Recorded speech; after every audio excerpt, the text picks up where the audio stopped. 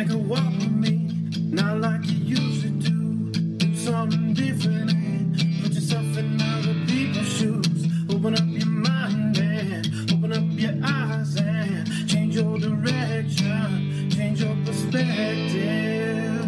Welcome into Other People's Shoes. As you know, I am your host, Neil Matthews. Thank you so much for joining me today. Super excited about my guest today, and let me tell you why. So here is a little bit of a story for you. So a couple months back, a friend of mine, you guys know him well, Sean McCoy, used to host this amazing show called Come to the Table. He tells me, he's like, listen, bro, you got to get on LinkedIn. And I'm like, whatever. I don't need one more social media to try to track down and follow. He's like, just make a profile. I'm like, fine. So I do this. I take the advice of my friend Sean McCoy and I make this LinkedIn profile and I do this and, you know, lo and behold, somebody from LinkedIn reaches out and it's this amazing lady named Karen. And Karen and I start kind of corresponding. We send some guests back and forth and yada, yada, yada. And she goes, well, hey, Neil, I have this amazing guest for you. I might be a little biased, but it's my husband. And I was like, oh, well, that's fun. I said, well, what's the story? And she said, I'm going to let you discover that about him, what he's all about. And I'm like, send him my way. So help me welcome him. I like this tagline, by the way, or this announcement. CEO. Now, it's not the CEO you may think. It's Chief Evangelism Officer. He's going to tell us more about that. Help me welcome in my new friend, Tom. Tom, how are you today? Neil, I am thrilled to be here. Well, we got to say you're from the Mitten, too. So just to help geographically, when I say you're from the Mitten, what should that mean to folks? I was going to say that means I'm from Kalamazoo, Michigan. The Mitten is the state of Michigan, and Kalamazoo really exists. It's halfway between Detroit and Chicago. And I always say it proves that you can work from anywhere today. And, you know, if I can do podcast interviews from Kalamazoo, you can do them from wherever you are. But help me with this, Tom. If we were going to walk in your shoes and we were going to know what you're about, you got to help us with this. What size shoes do you wear? I wear a size 10. Okay. And is there a style or brand that you like maybe more than another? That really changes, right? In Michigan, there's two things. I'm either wearing sandals or I'm wearing boots, right? And it depends how much snow is on the ground. And it's one or the other. I don't mind the cold, but I don't want my feet getting all cold and wet. So during the winter, I've always got, you know, the LL Bean boots on that keep your feet dry. And then in the summer, it's always just any kind of pair of sandals. I realize what it means to wash somebody's feet after you've been out. You know, we live on 6.5 acres. We got 2 miniature donkeys. I can only imagine what it looks like after you're walking along the Middle East and what your feet are like. They're nasty. I got to wash them off before I come in the house. That's so good. Yeah, I think people forget sometimes the act of washing people's feet. I think that's a custom we should go back to, really, or maybe washing someone's shoes. Summertime sandal. Is there a style of sandal, or is it just like the Old Navy, like $4 sandals? I don't know. Help us. It's whatever one covers my toes, because I don't want to stub my toe. Whichever one goes on and off easiest with the Velcro, I really don't care, right? And I usually have a backup pair. My bride, she is amazing, right? There's been years before where all of a sudden about August, I have a blowout, right? Something tears on them and they don't have any of those. You know, there's nothing locally anymore. So she every year will like buy me a new pair and has it hidden away. But it's like, well, I like the pair I have right now. They're broken in. They feel good. They're filthy. They're disgusting, but they work. That's fun stuff. What are the donkeys' names? Frodo and Miracle. They were originally Frodo and Sam. After Lord of the Rings, Sam passed away about 2 years ago. So she was replaced by Miracle, and somebody said, well, why don't you change her name? It's like, you don't change somebody's name. If that's what they're used to, that's what they stick with. They're just like great big dogs that follow you around. They're just lovable animals. The world slows down when you just go out there and sit down and they put their heads on your shoulder. They call it a donkey hug, or, you know, the world slows down when you just go out there and comb them for a while. So Tom, getting into you and what you're about, what is that one thing we've been talking about for the last couple of months? And we're almost towards the end. We really are. I can see the finish line. It's going to be here before I know it. But before we get to that finish line, I am asking still this proverbial question, that aglet, that thing that has kept us from unraveling, that thing that if it wasn't in our life, maybe life would have been frayed or, you know, kind of just in disarray. Help us with that. What is your aglet? To me, aglet is conversations. I don't know if you can put an aglet on and off. I know it doesn't work that way, but when my life starts to get frayed and disarrayed, it's usually because I'm spending too much time in my own head and not getting the wisdom from other people. Solitary confinement in most countries is cruel and unusual punishment. I think so often as people today, entrepreneurs, business owners, heck, everything's virtual, right? So it's very easy to just stick your head down and start doing the work. And when I do that, I get frayed. I start pulling out my hair. And it's not until you sit down and have a conversation with somebody that it puts things back in line. So to me, whenever I get starting to feel frayed, it's like it's time for a good conversation with somebody that I trust. You mentioned that person you trust, that valuable conversation. For you, if there was some way, I don't know,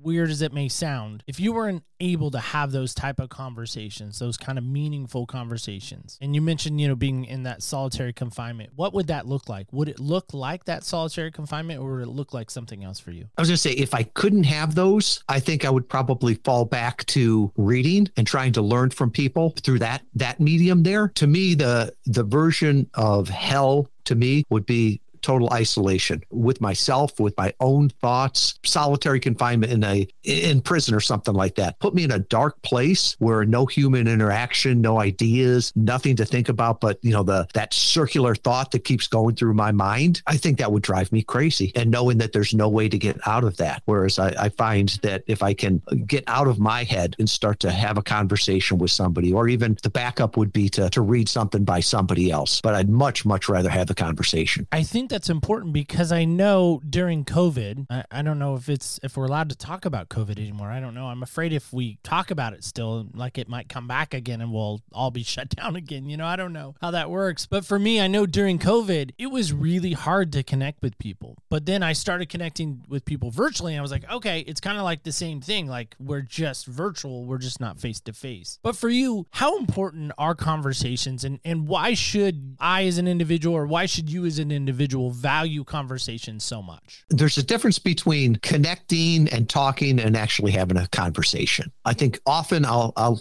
find myself talking, but not having a conversation. To me, conversation is a flow of ideas back and forth. Two wonderful grandchildren, right? My wife gets mad if I call them great grandchildren. They are some of the smartest people I know. And it's because they don't have these predisposed ideas. They haven't been alive so long that they know it all. And they're forever asking questions. And I find the more I'm like that, the more I learn, the more I realize that I'm like other people and that we're connected. If I'm listening to respond, that's not a conversation. If I'm listening because I already know the answer, that's not a conversation. I want to be listening. Tell me more about that. Or what do you mean about that? Or I've never thought about it that way. Could you explain it to me? And to me, that's intellectually engaging also. That's what causes me to grow. And I look at it as if I'm not growing, I'm dying. But I think so many times I'm put around people that are introverted, and I don't know why, because it drives me crazy because I'm not introverted. And so for me, maybe it's because I need to understand what it's like to be introverted. I don't know if that makes sense, but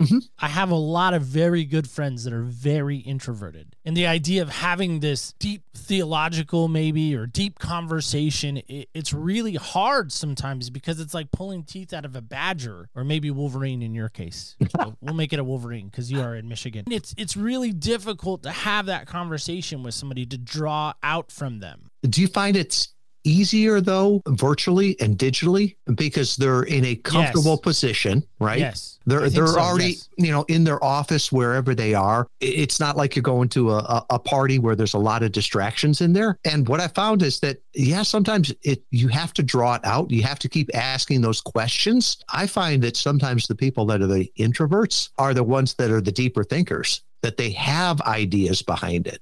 Going back to my grandson, what is it? You're supposed to ask why, 6 times, 7 times. He did much more than that. He'd continue. And I remember thinking sometimes I could just blow him off and say, just because. But if I keep answering the question, I'm going to learn something and he's going to learn something. And I think sometimes with introverts, because I would say I'm a functional introvert. Karen, my bride, is a lot more introverted than I am. But once you get in a deep conversation, they're willing to go there, that they won't just jump in there. And I find that introverts have deeper conversations. Sometimes extroverts can stay just on that surface level. And, you don't learn anything. It's just sort of the BS of just repeating catchphrases and other talking points. Well, yeah, I think you're right on that. I really do. And I think for me, sometimes it is easier to have a virtual conversation too, because I know most likely I'm never going to see him again, especially in podcasting. I've been accused at times, I've asked really hard questions. And it's like, well, part of it is because I want to know, because if I'm thinking that question, I'm sure undoubtedly somebody else has been thinking that question while they're listening. And so I'll ask it. And so I've had some guests like push on that. And I was like, why did you ask me that? I was like, I don't know. I just felt like someone was telling me to ask you that. Maybe that listener that's in my ear. I don't know. That's a conversation. There's interviews and there's conversations. So an interview is just, you got 5 questions you ask everybody. I think that's boring. But a conversation is to ask follow-up questions and ask back and forth. Do you find it the same way? What's your experience been on that? And I think audio can be less judgmental. And this isn't my idea. It came from a book called The Leadership Literacies, the New Leadership Literacies by the futurist out of Stanford called Joe Hansen. I remember listening to his book and he said, the future is vivid audio. And I'm listening to the book and I had to rewind a couple of times. And I'm like, no, he must mean video. And as I rewound it, and it's like, no, that's what he said. And then he explained it. And he says, often video can be, we discriminate. You don't look like me. You're too young. You're too old. When you start to listen to audio, you're actually listening for the content. You're listening for the ideas. You're listening to learn, not to judge. And I can think of a time on this. My niece was studying for her real estate exam. And she reached out to me and she's like, Uncle Tom, have you ever heard of Zig Ziglar? I was like, yeah, honey. And she's like, oh, I thought you would love him. And she was listening to his audios and she loved it. They were probably recorded before she was born. And at this point, Zig had probably been dead 5 years. If she would have been actually watching him, she would have been saying, oh, he's too old, or look at the width of his lapels. But instead, she was just listening to that content and learning, not judging by what she saw. So I think there's a benefit or something magical about audio. And it's also more of a personal conversation because you don't have all that noise and all that background distracting you. Well, and I love that a lot. First off, I love Zig Ziglar. I actually got to see him in Eugene, Oregon. I can't even tell you when, but it's been a number of years. I didn't have any idea who he was. No idea. And I went to the sales conference and, the company paid for it and everything. It was awesome and it was great. And I just remember walking away thinking, what did I just experience? So just wanted to share that Zig story because he is amazing. People should probably check him out if they're interested in that, young or old. To your point, I think so many times in video, we do immediately, I know I do, I can't say we, but I know I do. I immediately will start judging someone. I'll start judging their clothing. I'll start judging the way they're saying their words or the way their glasses are or whatever it may be. I think it's kind of human nature in some respects. But with audio, it can almost trick you because you hear them and you think, oh, and then when you finally see them, you're like, oh, that's what they sounded like. Oh, okay. But I wanted to ask you about this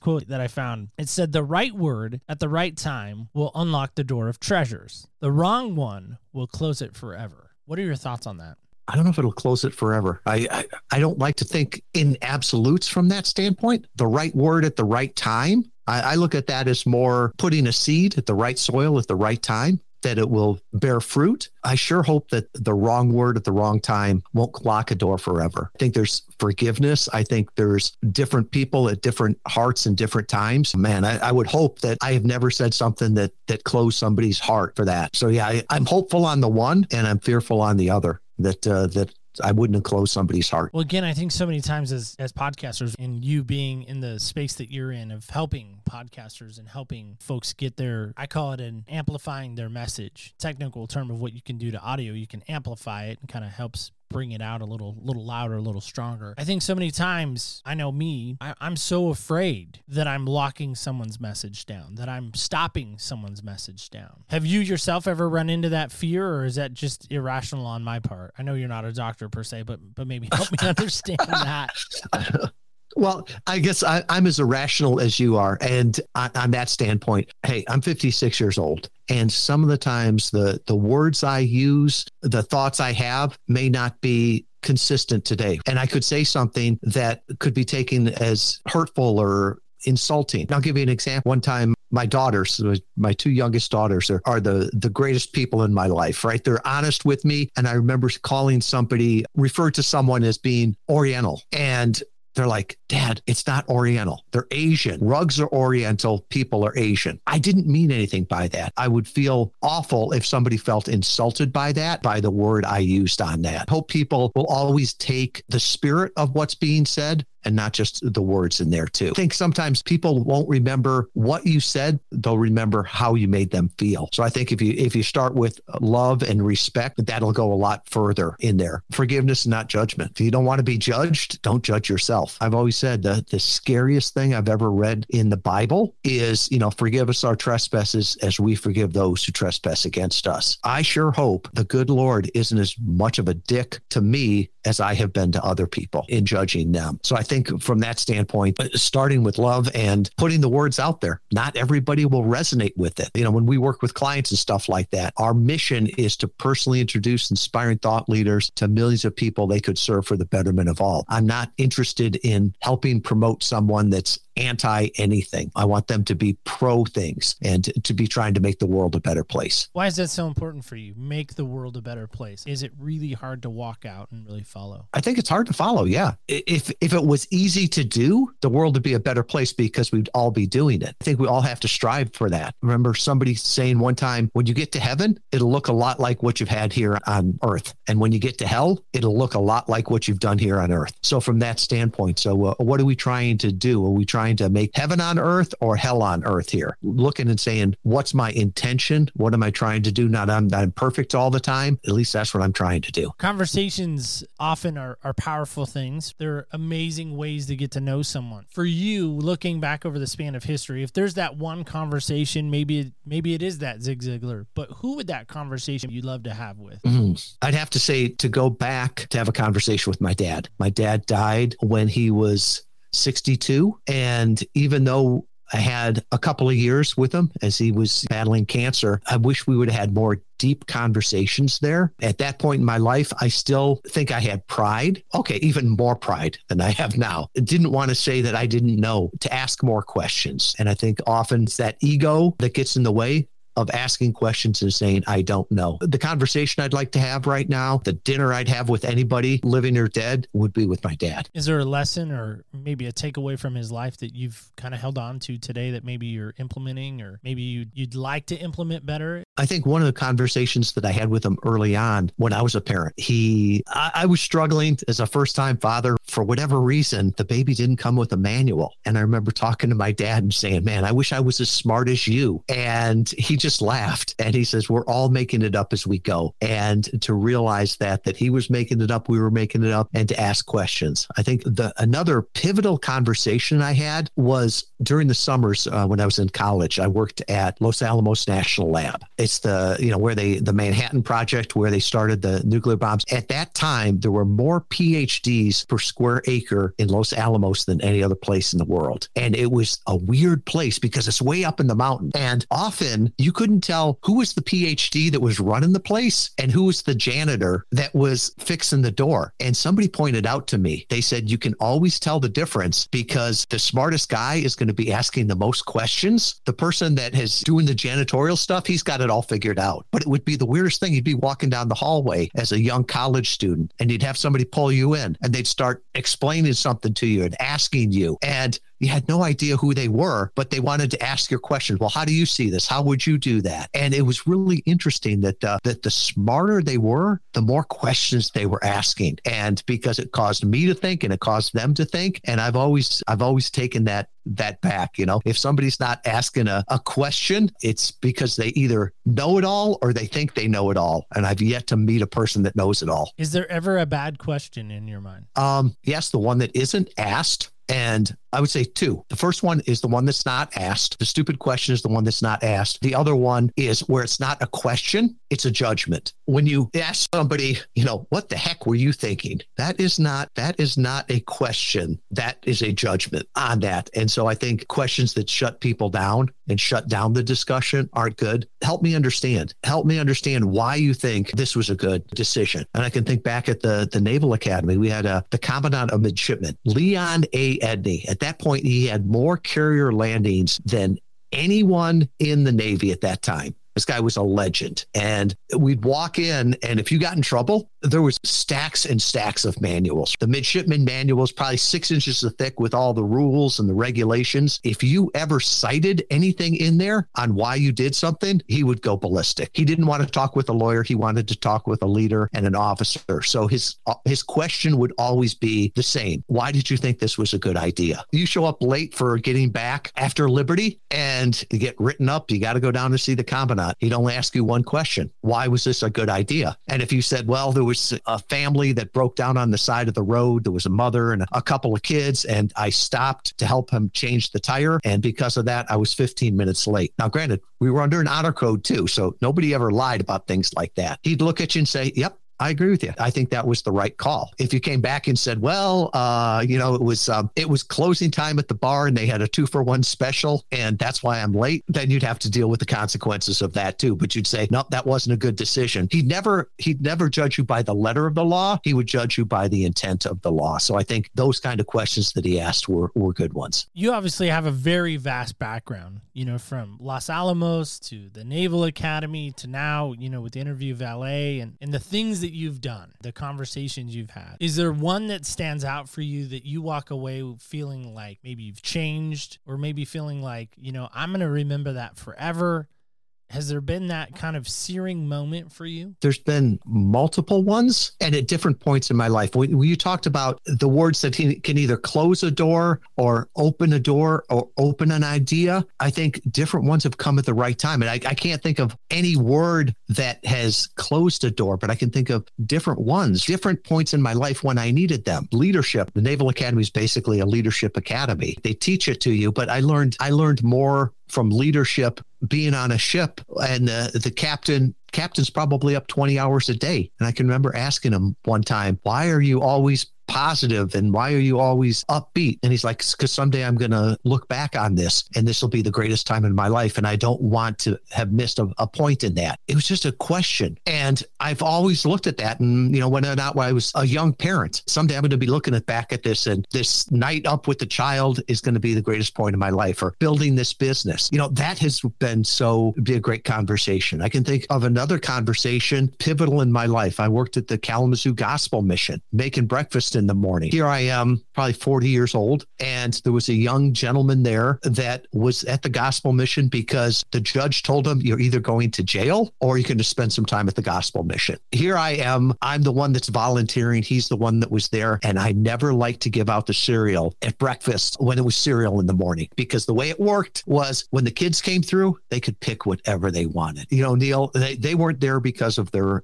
choices. The adult population came through. It was whatever the next cereal was, is the one you got. And I never wanted to be there because people would be mad. If all of a sudden I gave you Fruit Loops, you'd say thank you. If you came through and I gave you, shredded wheat, the people were downright mean. I would intentionally not take the line for that and let this young 18-year-old kid. And I can remember people would curse him. They'd be mad at him. And he would always give them the same response. I hope this is the worst part of your day. I hope your day gets better after this. And I can remember talking to him afterwards. I'm like, how does that not bother you? And he just looked at me at 18 years old and he says, I'm not here serving them. I'm serving God. And I'm not doing it for their thanks. And then the other thing he would always say is, these people aren't mad at me. They're mad at themselves. They're mad at life. That was life-changing to me, to realize that now when I deal with people and they're mad, chances are they're not mad at me. There's something else in their life. Their whole world revolves around me. No, they're mad at something else. To give that back to them would not be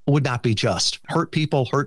Happy, healthy people do not hurt people. There's so many of those discussions that weren't planned, that just came up, that I can point back back to and said, those have changed my life. I think that's so powerful too, because again, it's that perspective shift. What I try to do, at least for me, and maybe you can echo this if it's in your heart too, is I try my very best to remember everyone has value. And everyone's story, likewise, has value. Sometimes we put value on someone's stories. Like somehow somebody famous is more valuable in their story.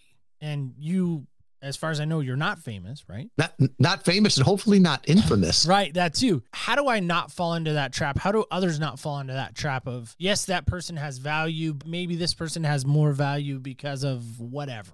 Fill in that blank. I would stay away from the judgment on that. Maybe the story's not for me. Maybe I'm supposed to take that story and repeat it. I can't tell you the number of times that I thought, I don't want to go to church this morning. I'm tired. There's something else going on there. I go there, I hear a message, I hear a word, and it's like, doesn't relate to me. But then sometime in that week, something comes up and somebody else needs that. I have that because I was there and I heard it. That story wasn't for me. I was supposed to share that with someone. I can remember one time my daughter, I'd come back from a meeting and she was going through a hard time and she said something and I didn't know what to say, but I repeated something that I had heard at this meeting. She gave me this great big hug and she's like, Daddy, you always know the right thing to say at the right time. And I'm like, no, I just hang around with some smart people and try to listen to what they say and remember it. So I would say with that, is it a more powerful story? I don't know. Maybe it's the story you need to hear. Maybe it's the story you need to share. Being open to it, not just judging it. I think that's profound. Again, the not judging it is I think the key to most of that. So Tom, I want to give you an opportunity right now. Tell me, what is Interview Valet? Why should someone get excited about it? It's what we're talking about here. Conversation. Conversations can change the world. And I think today, people's biggest problem is obscurity. Especially if you're in business, your biggest problem is your ideal customers don't know you exist. This idea of breaking through the noise,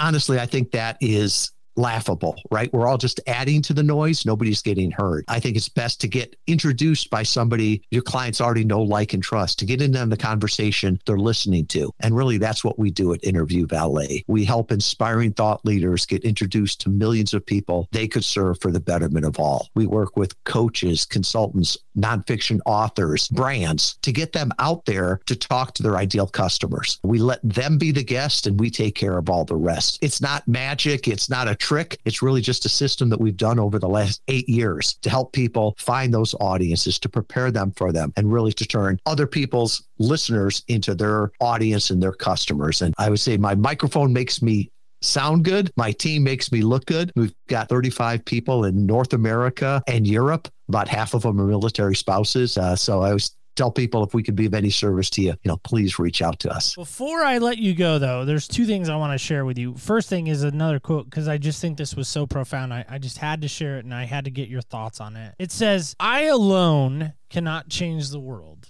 Kind of profound in that respect, right? I alone cannot change the world, but I can cast a stone across the water to create many ripples. And the ripples from that, I think of that story about the starfish on the beach. You can't save them all. No, I can't save them all, but I can save one. It's my favorite story, by the way. Yeah, it's like I'll make the difference in one person's life. Yeah, that's my favorite story. It's funny you would quote that. How can people connect with you? Let's find that out. Yeah, I was going to say, let's make this easy. Just go to interviewvalet.com/shoe. Easy to remember. I'll put a copy of my book up there, Podcast Guest Profits, How to Grow Your Business with a Targeted Interview Strategy. If you want to find out anything about Interview Valet, that's all there, and all my social media there. So you don't have to figure out which Tom Schwab in Kalamazoo, Michigan I am at. So just go to interviewvalet.com/shoe. Oh, you look at that. You use the word shoe. How fun is that? That's fun stuff. The end of our show called Senseless. Now, we didn't really talk Michigan State. Is there any other colleges in Michigan I'm not aware of? Central Michigan, I guess they're the Lumberjacks or Chippewa or something. I don't even know. I was going to say, we got Western Michigan, Eastern Michigan, Central Michigan, Northern Michigan. I always say, I don't have a dog in the fight here. My two favorite teams, Navy and who's ever playing Notre Dame. Navy and who's ever playing Notre Dame. I like it. Well, that's fun. This is my North Carolina Cup. It's a little broken these days. So, broken vessel, quite literally here. So I'm going to roll on your behalf. We just ask you these 5 random questions, and then 6 is our wild card. So 5 is that. You got a number 5, and it's this question as we wrap up today, and that's this. Something you taste that you always seem to get a reaction to. Jalapenos and ghost peppers, right? There you go. I love them. I always get a reaction, and I always swear to my bride, never let me order this again. Never let me order this again. Give it a few months, and there I am again. Sometimes like with God, my prayer is speak loudly and repeat yourself to your slow children. Someday I'll learn, and someday I hope he gives me enough time on this earth so I can learn the lessons, because when I taste jalapenos, it gets a reaction, but I don't always learn. I think that could be true about our conversation, is that sometimes we hear things and we think, man, I'm going to remember that. I'm going to remember that. And then we walk away and we're like, nah, I don't remember that. I forgot that. And then something will trigger that. And they're like, oh man, there it is again. I'm going to remember it. Nah, I forgot. So that's good stuff. Well, Tom, thanks so much for hanging out with us. Really appreciate you being on. I appreciate you, Neil. All right, guys and gals, kids and campers alike, that is our show today. Just wanted to remind you of this before we get out of here, and that's this. What is the power of a conversation for you? What does that look like? How's that going to go down for you? When all things are done and all things are over with, maybe it's your life, and I know that seems a little weird to go so fast into immortality, but I want you to think about this just for a quick second. The power of a conversation. For me, when I think about these conversations that I've been having the last 3 years, almost 4 years, creeping up on 4 years, I've had some amazing conversations. I've gotten to talk to a lot of people from all over the world, all over the United States, and there's still some conversations yet to be had. So this week, this is your challenge. What conversation do you need to have? Who's that one person on your list? When I started the show, I have a running list, by the way. I still have it. Some of the people have been crossed off. But maybe for you in this moment, here it is. Maybe today's the day you have that conversation with that someone that you've been wanting to have. And don't let anything stand in the way of that. Just a thought. And remember this, before we let you go, remember, do not ever forget. Remember, when you walk in other people's shoes, you really do get a different perspective on life. Thank you so much for listening, and stay tuned till next week when we walk in other people's shoes.